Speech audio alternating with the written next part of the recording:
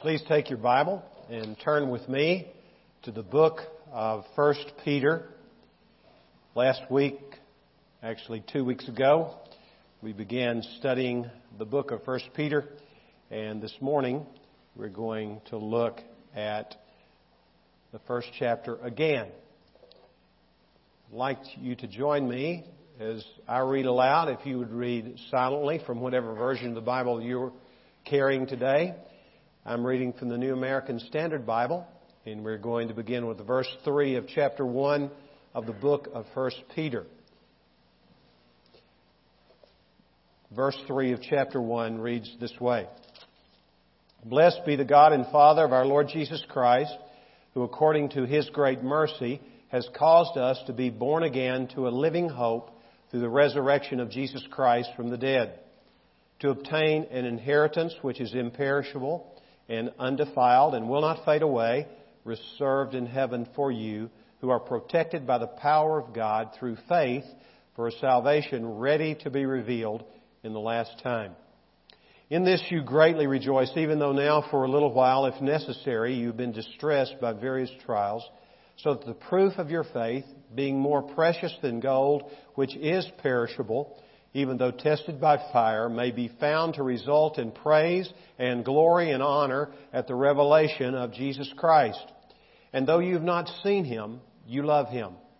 And though you do not see Him now, but believe in Him, you greatly rejoice with joy inexpressible and full of glory, obtaining as the outcome of your faith the salvation of your souls.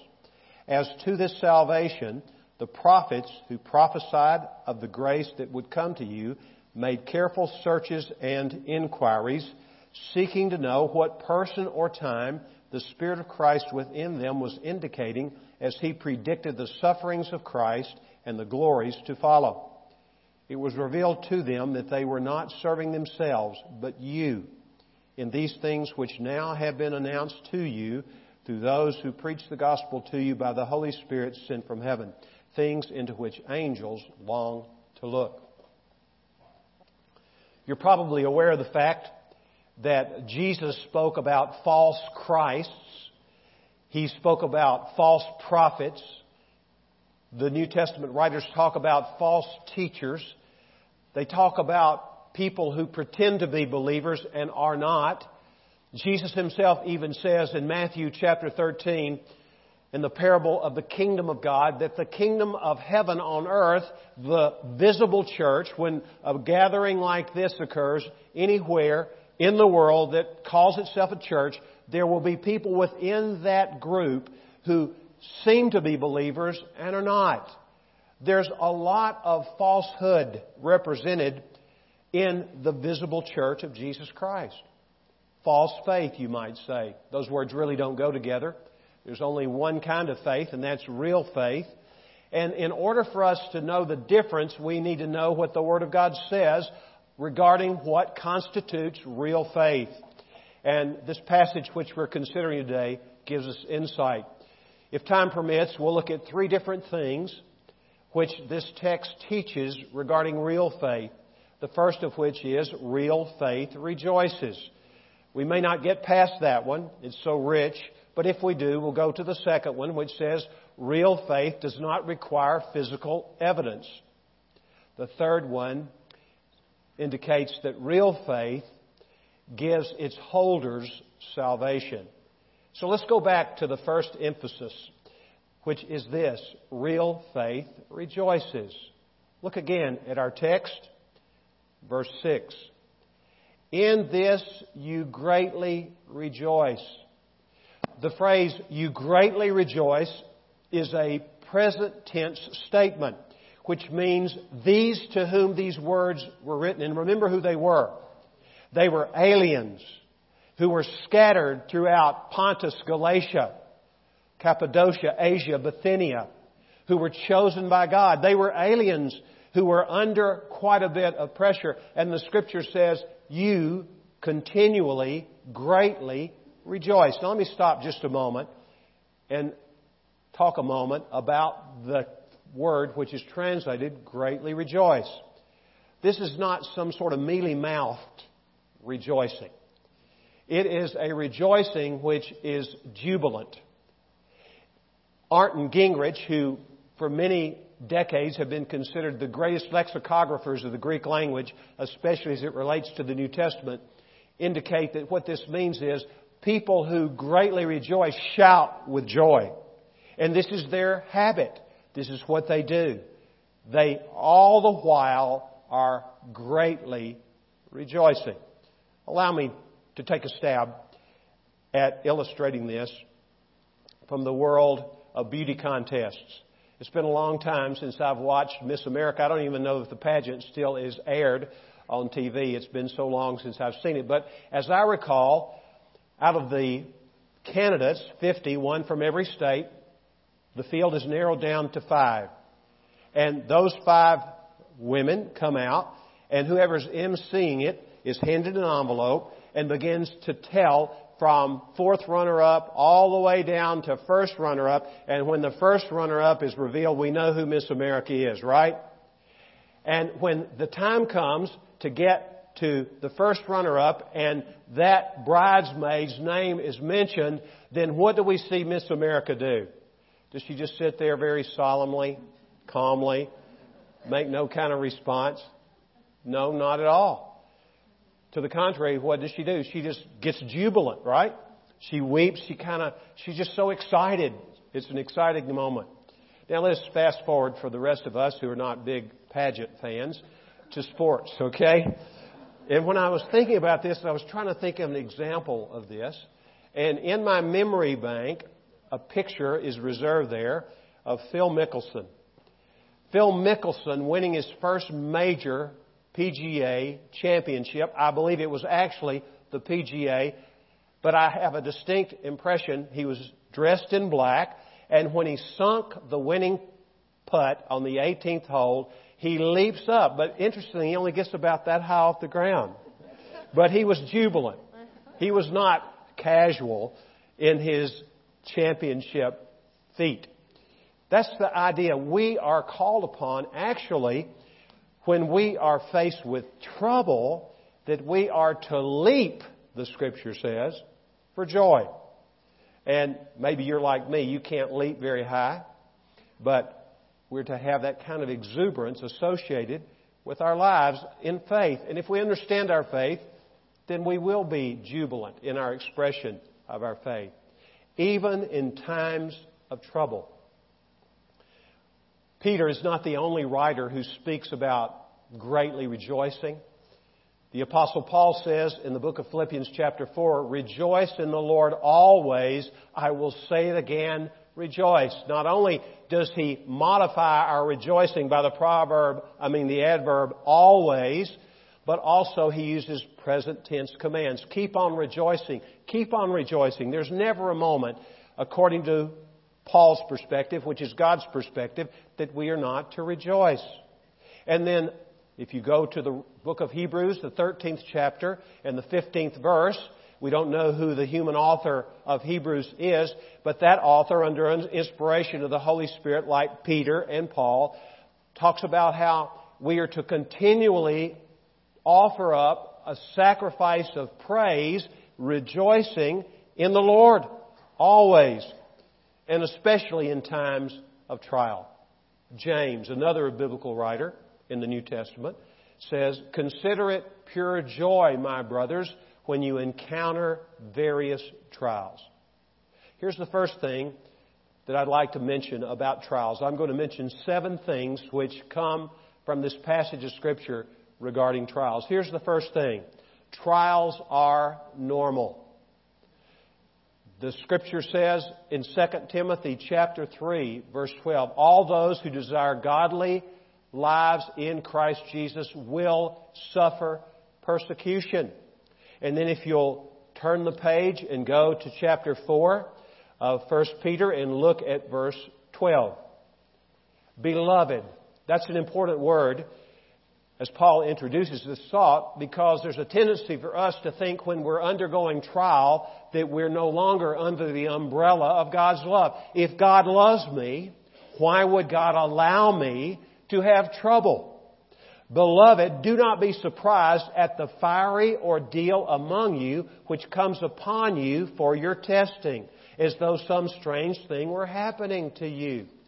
Many times, people who are uninformed about what the Bible teaches regarding trials and suffering for the believer, many times believers wonder, Lord, why is this happening to me? What is going on? And it helps us to understand that this is part of God's plan for our lives. It is normal to have trying experiences in our lives. And we are to rejoice in our trials.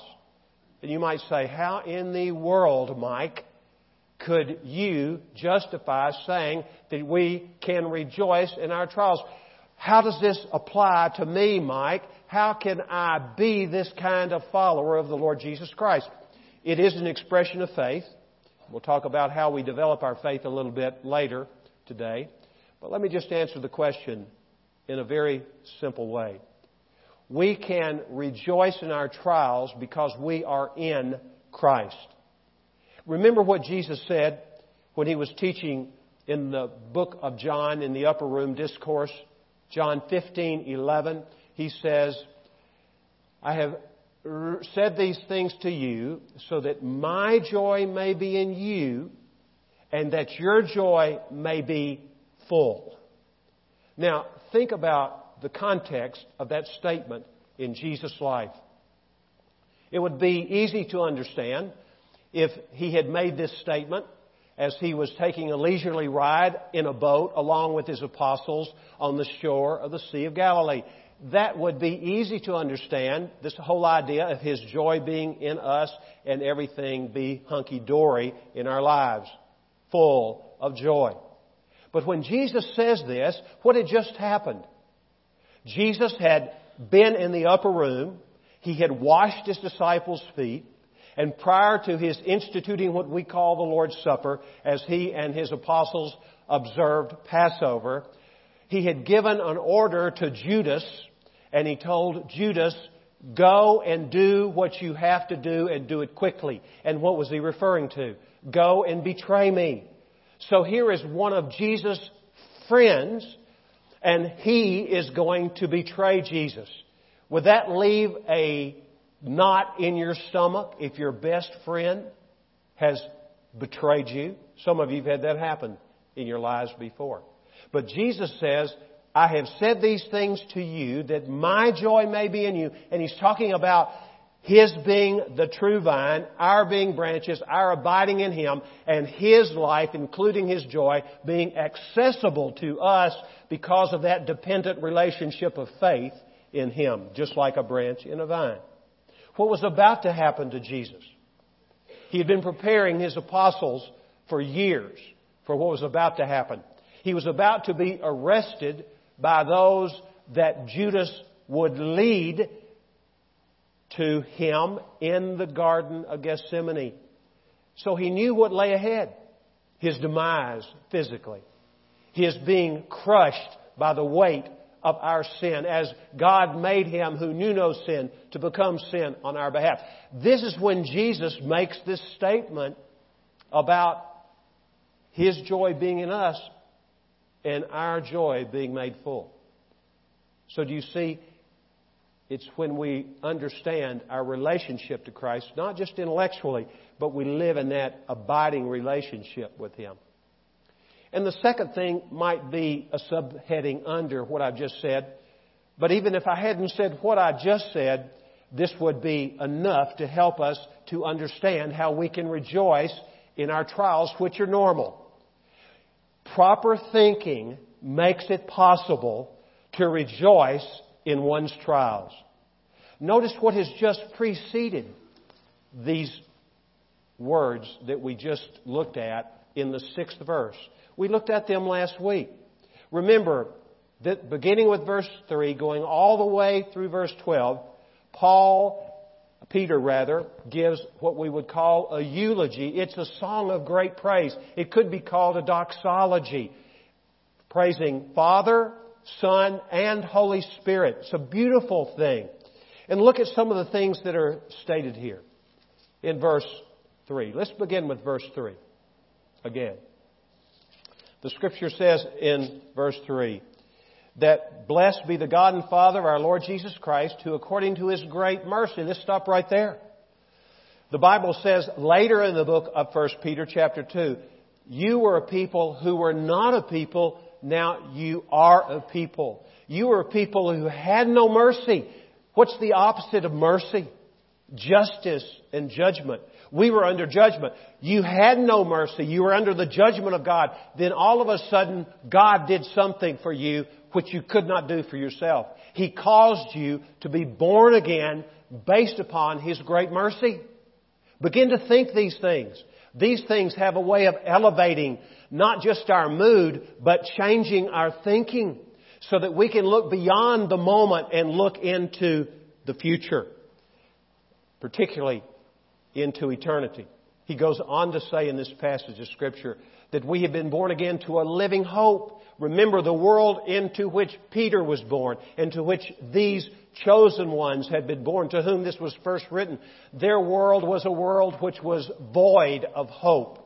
Last week we saw how one of the gravestones which has been excavated contemporary to the life of Christ and Peter and these to whom this was first written had this simple epitaph on it. No hope. Ou elpis. No hope. That was the prevailing view of the day. And all of a sudden, these people who had been under the spell of hopelessness, they were set free by a living hope. How? Through the resurrection of Jesus Christ from the dead. To obtain an inheritance. We all want an inheritance, right? Well, we've got one if we're in Christ. And these are the things which the Scripture says about this inheritance. Notice, imperishable. It cannot die. It is undefiled. It cannot be stained by anything evil. And then it will not fade away. It will not become something that grows ugly as time passes.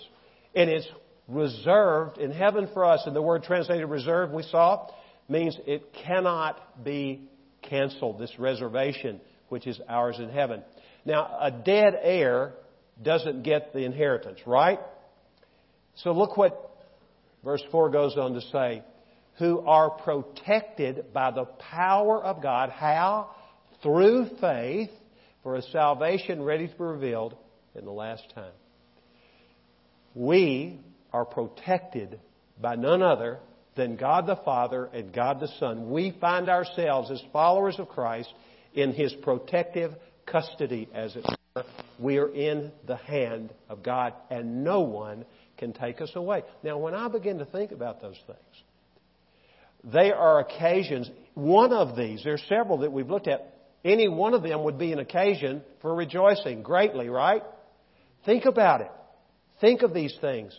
And when we begin to think the way God thinks, then it has the capacity to help us rise above and rejoice even and especially when we are being tried in this life.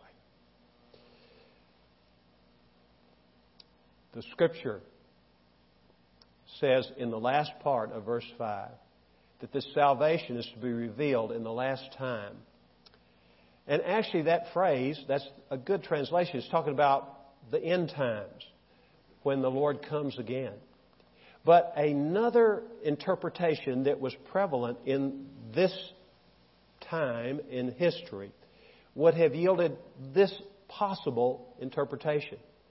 When the worst comes to the worst, when you have reached the limit of your endurance, when there's a time of crisis. Let me put it another way.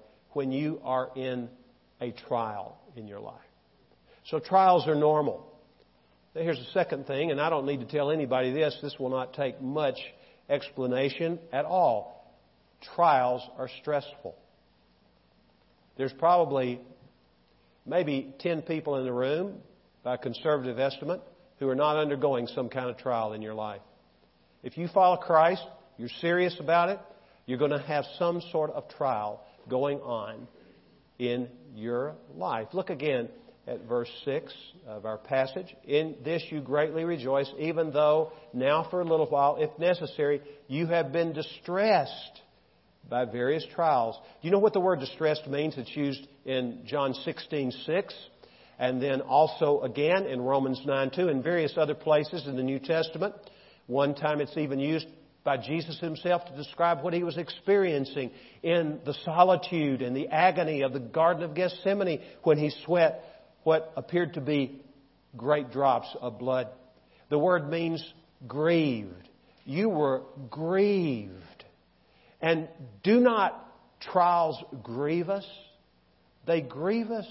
Remember what Paul writes in 1 Thessalonians 4 when he's talking about the second coming of Christ. And he talks about those whom we love, who are in Christ, who have died before the second coming of Christ.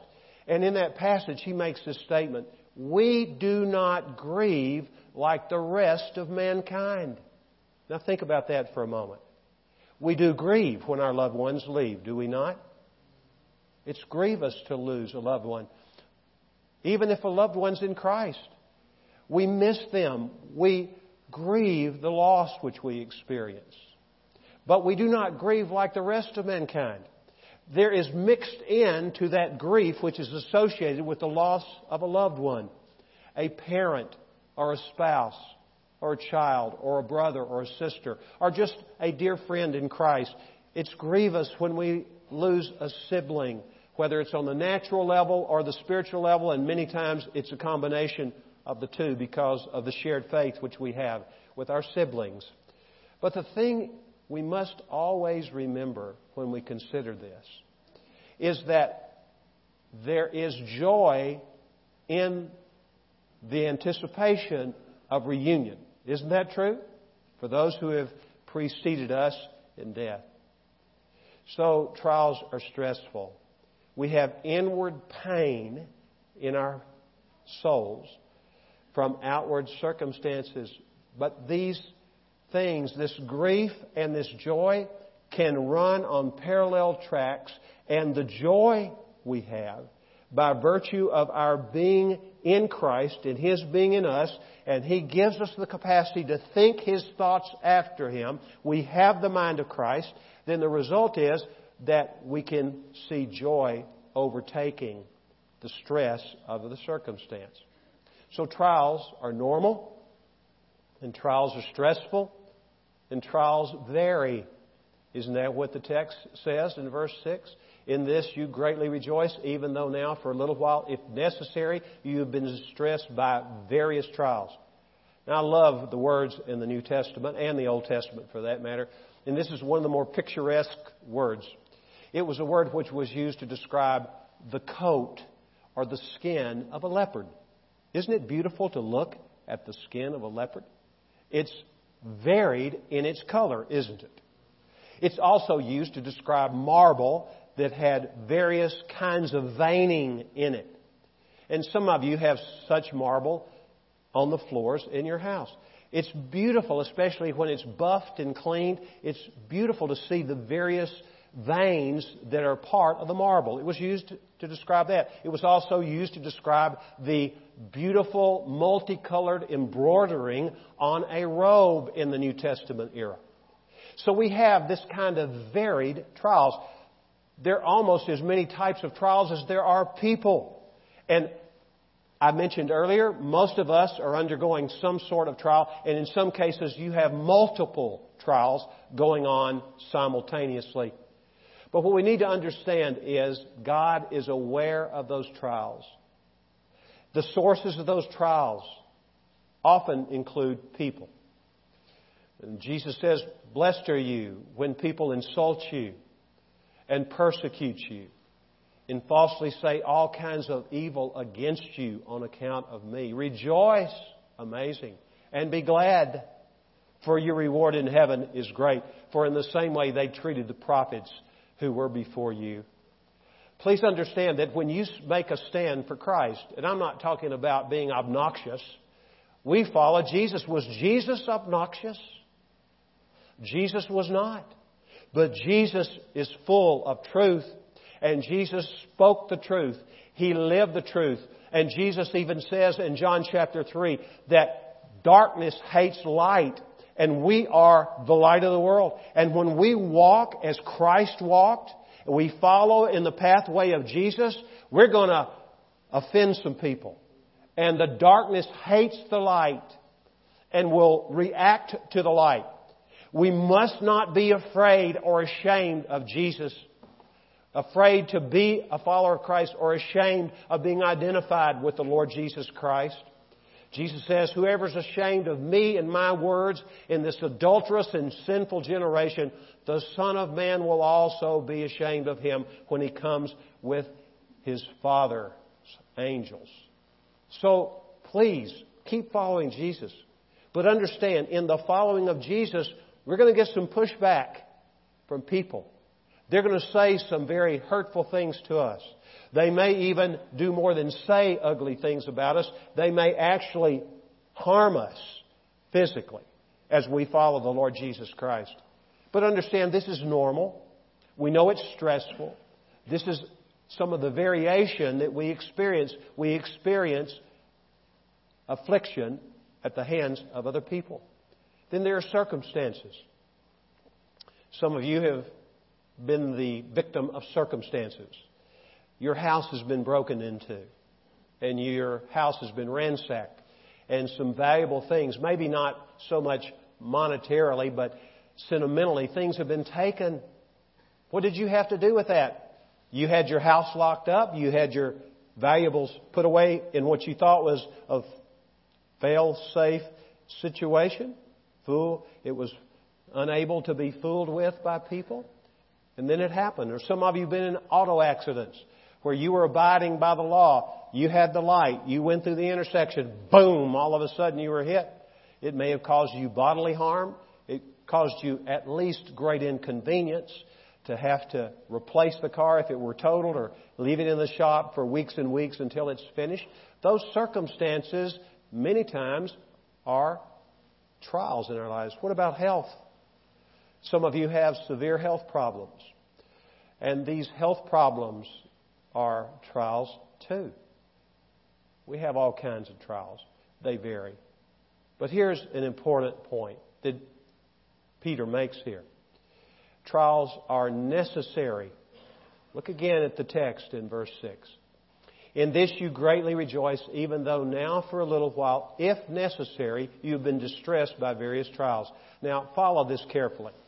The two words translated, if necessary, you'll have to take my word for this. I'm not going to go into an elaborate explanation of this as far as the grammar of the language is concerned. But it is the kind of if statement which would be better translated, instead of using our word if, it would be the word since. S-I-N-C-E. Since it is necessary is really what the Spirit of God is saying here. And this is what Peter is writing. So let us read this sentence with that in mind. In this you greatly rejoice, even though now for a little while, since it is necessary, you have been distressed by various trials. So, what does it mean that trials are necessary? Well, let's read in verse 7. So that the proof of your faith, being more precious than gold, which is perishable, even though tested by fire, may be found to result in praise and glory and honor at the revelation of Jesus Christ. It's to prove our faith. It's to see if our faith is genuine. Let me describe, to the best of my ability, what a goldsmith would do when some ore which was thought to contain gold was brought to his assayer's bench, and he began to separate that which was impure from that which was real gold. And the way this would happen, perhaps you're aware of this, the ore would be placed into a cauldron or a pot. There would be a fire that would be lit under it, and the assayer, the goldsmith, would increase the heat and increase the heat. And what would happen is that the dross, we would call it slag, would separate from the real deal, the gold, and would begin to rise to the top. And then very carefully the goldsmith would rake off that which was not gold. Now, why would he be very careful? because gold was precious then just like it is now. And he would not want to lose any of it because he was going to get a percentage of the gold as compensation for his expertise and the work which he did. So carefully, as he would increase the heat, then he would carefully, and it would reach a point when he would quit increasing the heat. And so the story goes, goldsmiths would know that their task was finished when they could look into the kettle and see their own reflection in the liquid gold. Now there's an application here for us. The Lord knows it's necessary for you, if you're a follower of Jesus, and for me, for purification to occur in our lives so that we can become more like Christ. Our faith must be proven, and it's proven by the trials. God uses the trials of our lives to break us, to get rid of those aspects of our lives which are exhibitions of our own selfishness, particularly our pride. God opposes the proud, the Bible says. He does not take kindly to pride, and He breaks us, and He wants to see the image of Christ in our lives. It's His goal that we become like Jesus, who learned obedience through what He suffered. And we know that God is intent upon conforming us to the image of His Son, Jesus. To prove our faith, we undergo trials in our lives. Another aspect of this proving our faith is not just to prove the genuineness of it, but to prove to others who watch us in the crucible of trial, to watch us and see how we respond. It's a witness to people. Paul says about God and about himself when he and his team were undergoing intense trials, so intense that he said, even in our hearts we felt the sentence of death. And this is what he said to those to whom he wrote in 2 Corinthians chapter 1, verse 6. He said, if we are distressed, now listen carefully, if we are distressed, it's for your comfort and your salvation. So this in and of itself would be enough to explain to us why we suffer. If only we had this, it's for one another. It's so that when you go through a trial, which, remember, trials are normal. When you go through a trial, then you can come to me, and I perhaps have gone through a trial, maybe not identical, but nevertheless a trial, and I can encourage you. You can watch people go through trials, and we see people going through trials.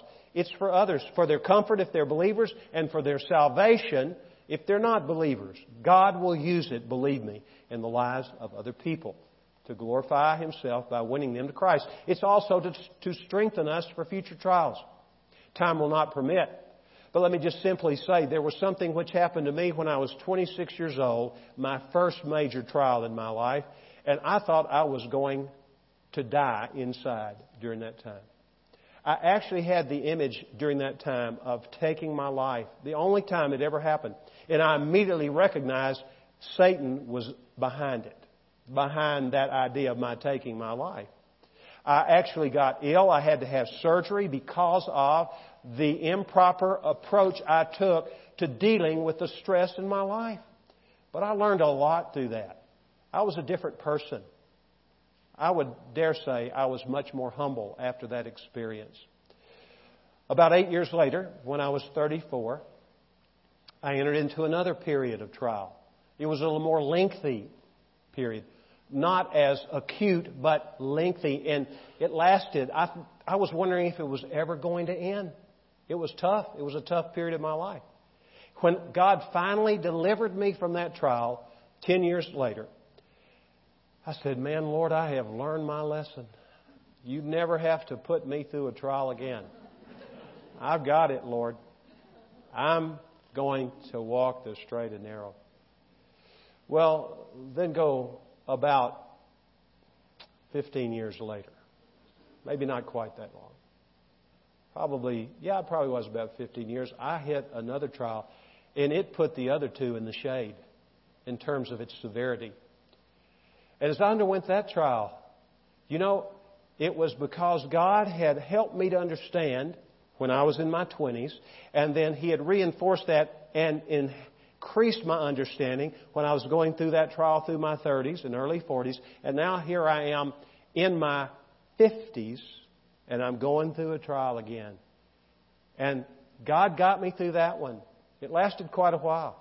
And I thought, whoa, Lord, I thought I had it down the first time, and the second time, I know for sure I've got it down now. And then guess what? In my 60s, another trial. And it was the worst yet of my life. But you know what God has used those trials in my life to do? To strengthen me. Not that I'm impervious to the pain. The pain is true in every trial which we face. But I have been taught by the Spirit of God to deal properly with the trials because we can look forward to the future. It's a good future.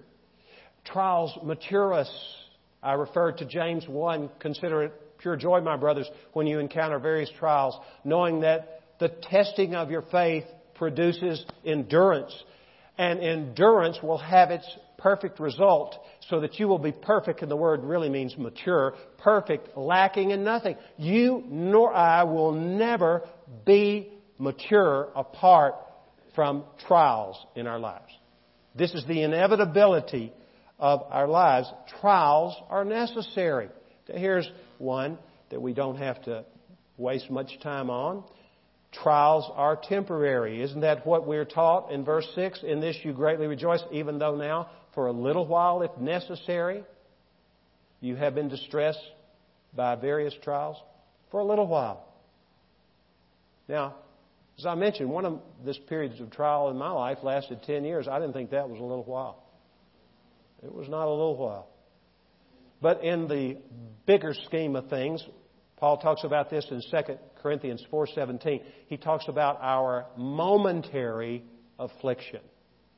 Compared to what? To eternity. We are so earthly minded, we don't have a very good view of the long term. And we need to get God's viewpoint on this thing. It's very important. Now, a quick note about the devil.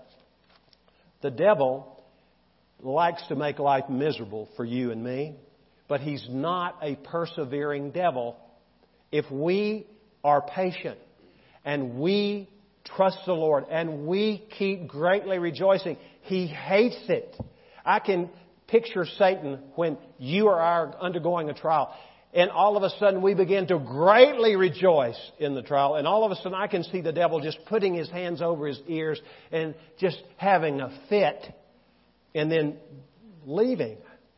Look, what we need to understand is we can outwit the devil when it comes to the pressure he puts on us by outweighing him, because he gives up and we have Christ in us enabling us not to give up. Here's the sixth thing that this passage teaches us about trials. Trials are normal. We know that. Trials are stressful. They vary. They're necessary. And trials are temporary. But now trials pave the road to reward in our lives. This is the good part, really. So let's look again at verse 7. So that the proof of your faith, being more precious than gold, which is perishable, even though tested by fire, may be found to result in praise and glory and honor at the revelation of Jesus Christ. The phrase, the revelation of Jesus Christ. You know the word that is used to describe the last book. What is it? Revelation. Same word here. The apocalypsis. The apocalypse.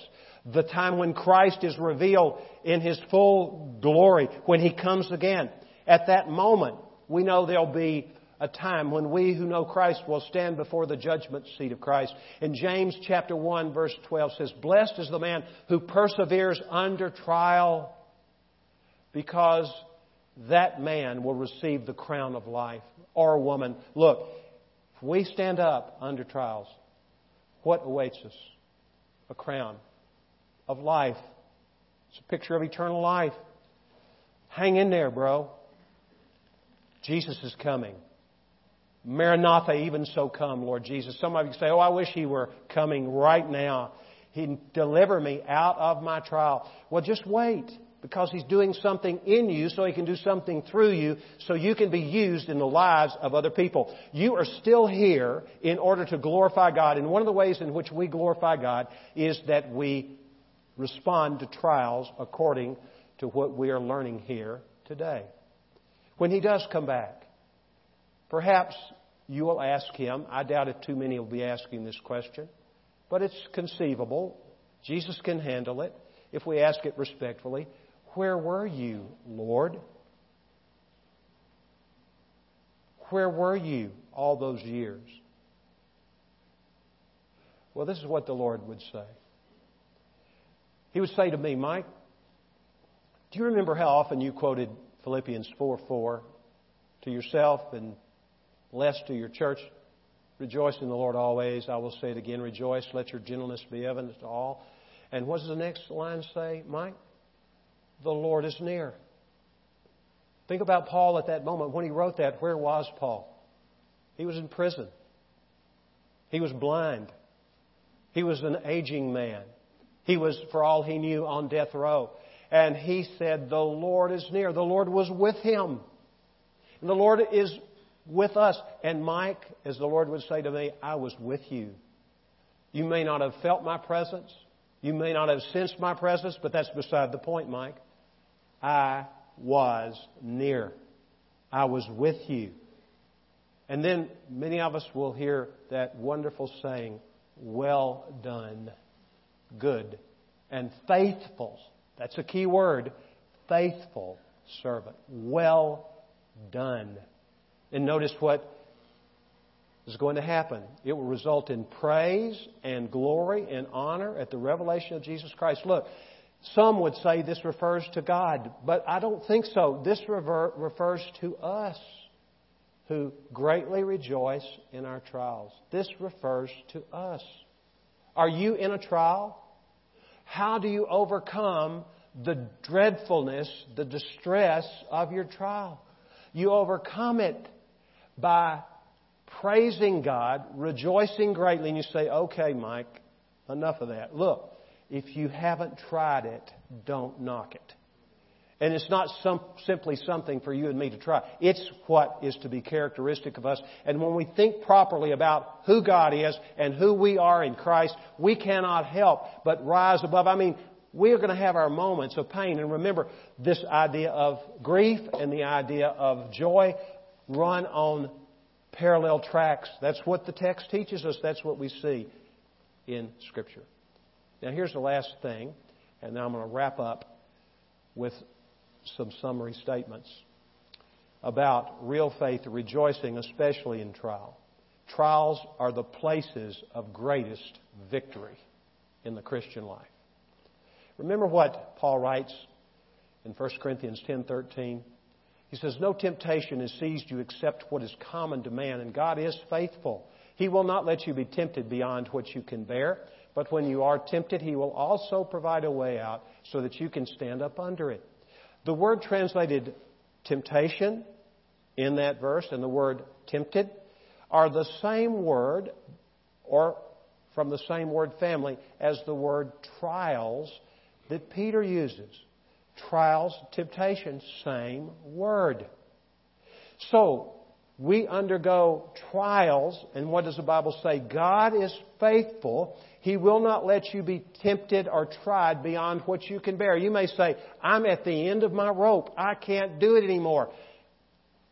By God's grace, you'll be able to do it.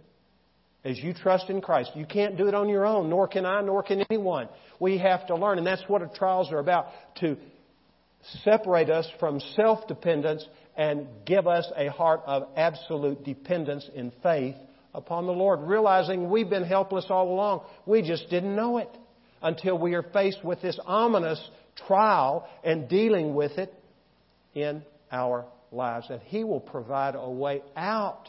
And here's what I love. Listen. This word, which is translated various, modifying the word trials, is used once more by Peter in the 4th chapter. Would you look at the 4th chapter of 1 Peter and look at verse 10. The Scripture says, As each one has received a special gift, employ it in serving one another as good stewards of the manifold grace of God. The word translated manifold is the same word that is used by Peter over in verse 6 of chapter 1, translated various. It's the identical word in the original language. So for every hue, every color, every variety of trial, guess what God has? He has an answer to it in the grace that He will give you. He will give you and me the grace we need to deal with whatever trial we face in our lives. So this is the good news. Victory comes, and it's most sweet in the face of trial. And God gets the glory, of course, in that situation. Now let me give you 5 ideas, simple ideas, that you can take with you today when it has to do with dealing with trials. The first is a statement. I am here by God's appointment. You are in your trial because God permitted it. It did not come at the will of the devil. The devil has to gain permission to sift you like wheat. We know that from the experience of Peter and the apostles in Luke chapter 22. I am in this trial by His appointment. Perhaps you know when God addresses Judah in exile in Babylon, He says, "It was I who sent you into exile from Jerusalem to Judah." And then He explains how they're able to overcome. I am here by God's appointment. That's the first thing. Here's the second thing. I am in God's keeping. I'm in His hand. And nobody can take me out of His hand. Nobody can hurt me ultimately, because God causes all things to work together for good to those who love Him and are called according to His purpose. So I'm here by God's appointment. I'm in God's keeping. Thirdly, I'm in His school to be trained by my trial. I'm being trained in this situation. He will make your trial a blessing as you respond properly to that trial, and He will teach you what God has for you to learn. It's been said that when we are in the melting pot, the crucible of purification, that God keeps His eye on the clock and His hand on the thermostat. And the moment that He has finished refining you, He's going to turn the heat down when you are finished. Now we know ultimately that's when this life is over. But even in this life, God doesn't keep us normally in that place indefinitely. It's for a little while. That's what the Scripture says. But this is important. What is God teaching me? That's the thing we must always ask. We're under His training. Here's the fourth thing. I've already said it in a way, but I'm going to say it again. In God's time, He will deliver me. Psalm 34:19 says, "Many are the afflictions of the righteous, but the Lord delivers him out of them." How many? All. Many are the afflictions of the righteous, but God delivers him out of them all. And then here's the last thing. God makes me more fruitful because of my trials. When Joseph, who was very acquainted with trials, he's such an example of how to deal with trial. He named his second son Ephraim. And the name Ephraim means this. It means God made me fruitful in the land of my affliction. Does that mean God can't make you fruitful in times that are calm and easy? No. But the reality is, greater fruitfulness comes out of people like you and me who are undergoing trial. Greater fruitfulness comes when we respond properly. God uses, I don't understand it totally, but I have some sense as to why. Because people are watching you and me. We're not on display by our own choice. We'd rather not be in the trial and the cauldron, right? But God uses us. Well, there are 2 more points to the sermon, but I guess they'll have to wait. I hope you take what you've heard today and apply it to your life. It's very practical. It's very real, isn't it? We are men and women who are living in a period of being tried. And there's a way to deal with it that is not simply to grin and bear it, but to go forward and be used by God in a greater way as a result of it. Let's pray. Lord, we thank You for the day. It's Your day. You've made it, and we want to choose to rejoice in it. We praise You for who You are, Lord. You are great and greatly to be praised. Our God is in the heavens. He does whatever He pleases. We recognize Your sovereignty, and we recognize Your grace and Your love for us. It's immense. Both are. We thank You for this. In Jesus' name, amen. Amen.